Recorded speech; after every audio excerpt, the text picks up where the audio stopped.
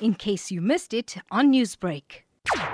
We are looking for shoals of sardines, but for today only they are called schools of sardines because they are so clever they are enforcing local social distancing rules. The sardines are in Durban, but they are keeping far offshore.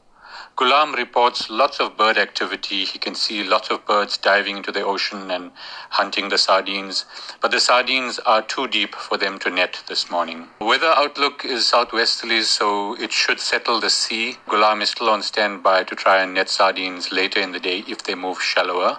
I believe things are a bit quiet on the south coast as well. Tony reported a lovely garrick he landed on Saturday at his favorite spot on the south coast, and there he says the key is to use live bait. So the forecast is southwesterlies today, northeasterlies tomorrow. With this cold weather, hopefully the sardines will still stick around. This is Adam Kamdar for Newsbreak, Lotus FM. Newsbreak, Lotus FM, powered by SABC News.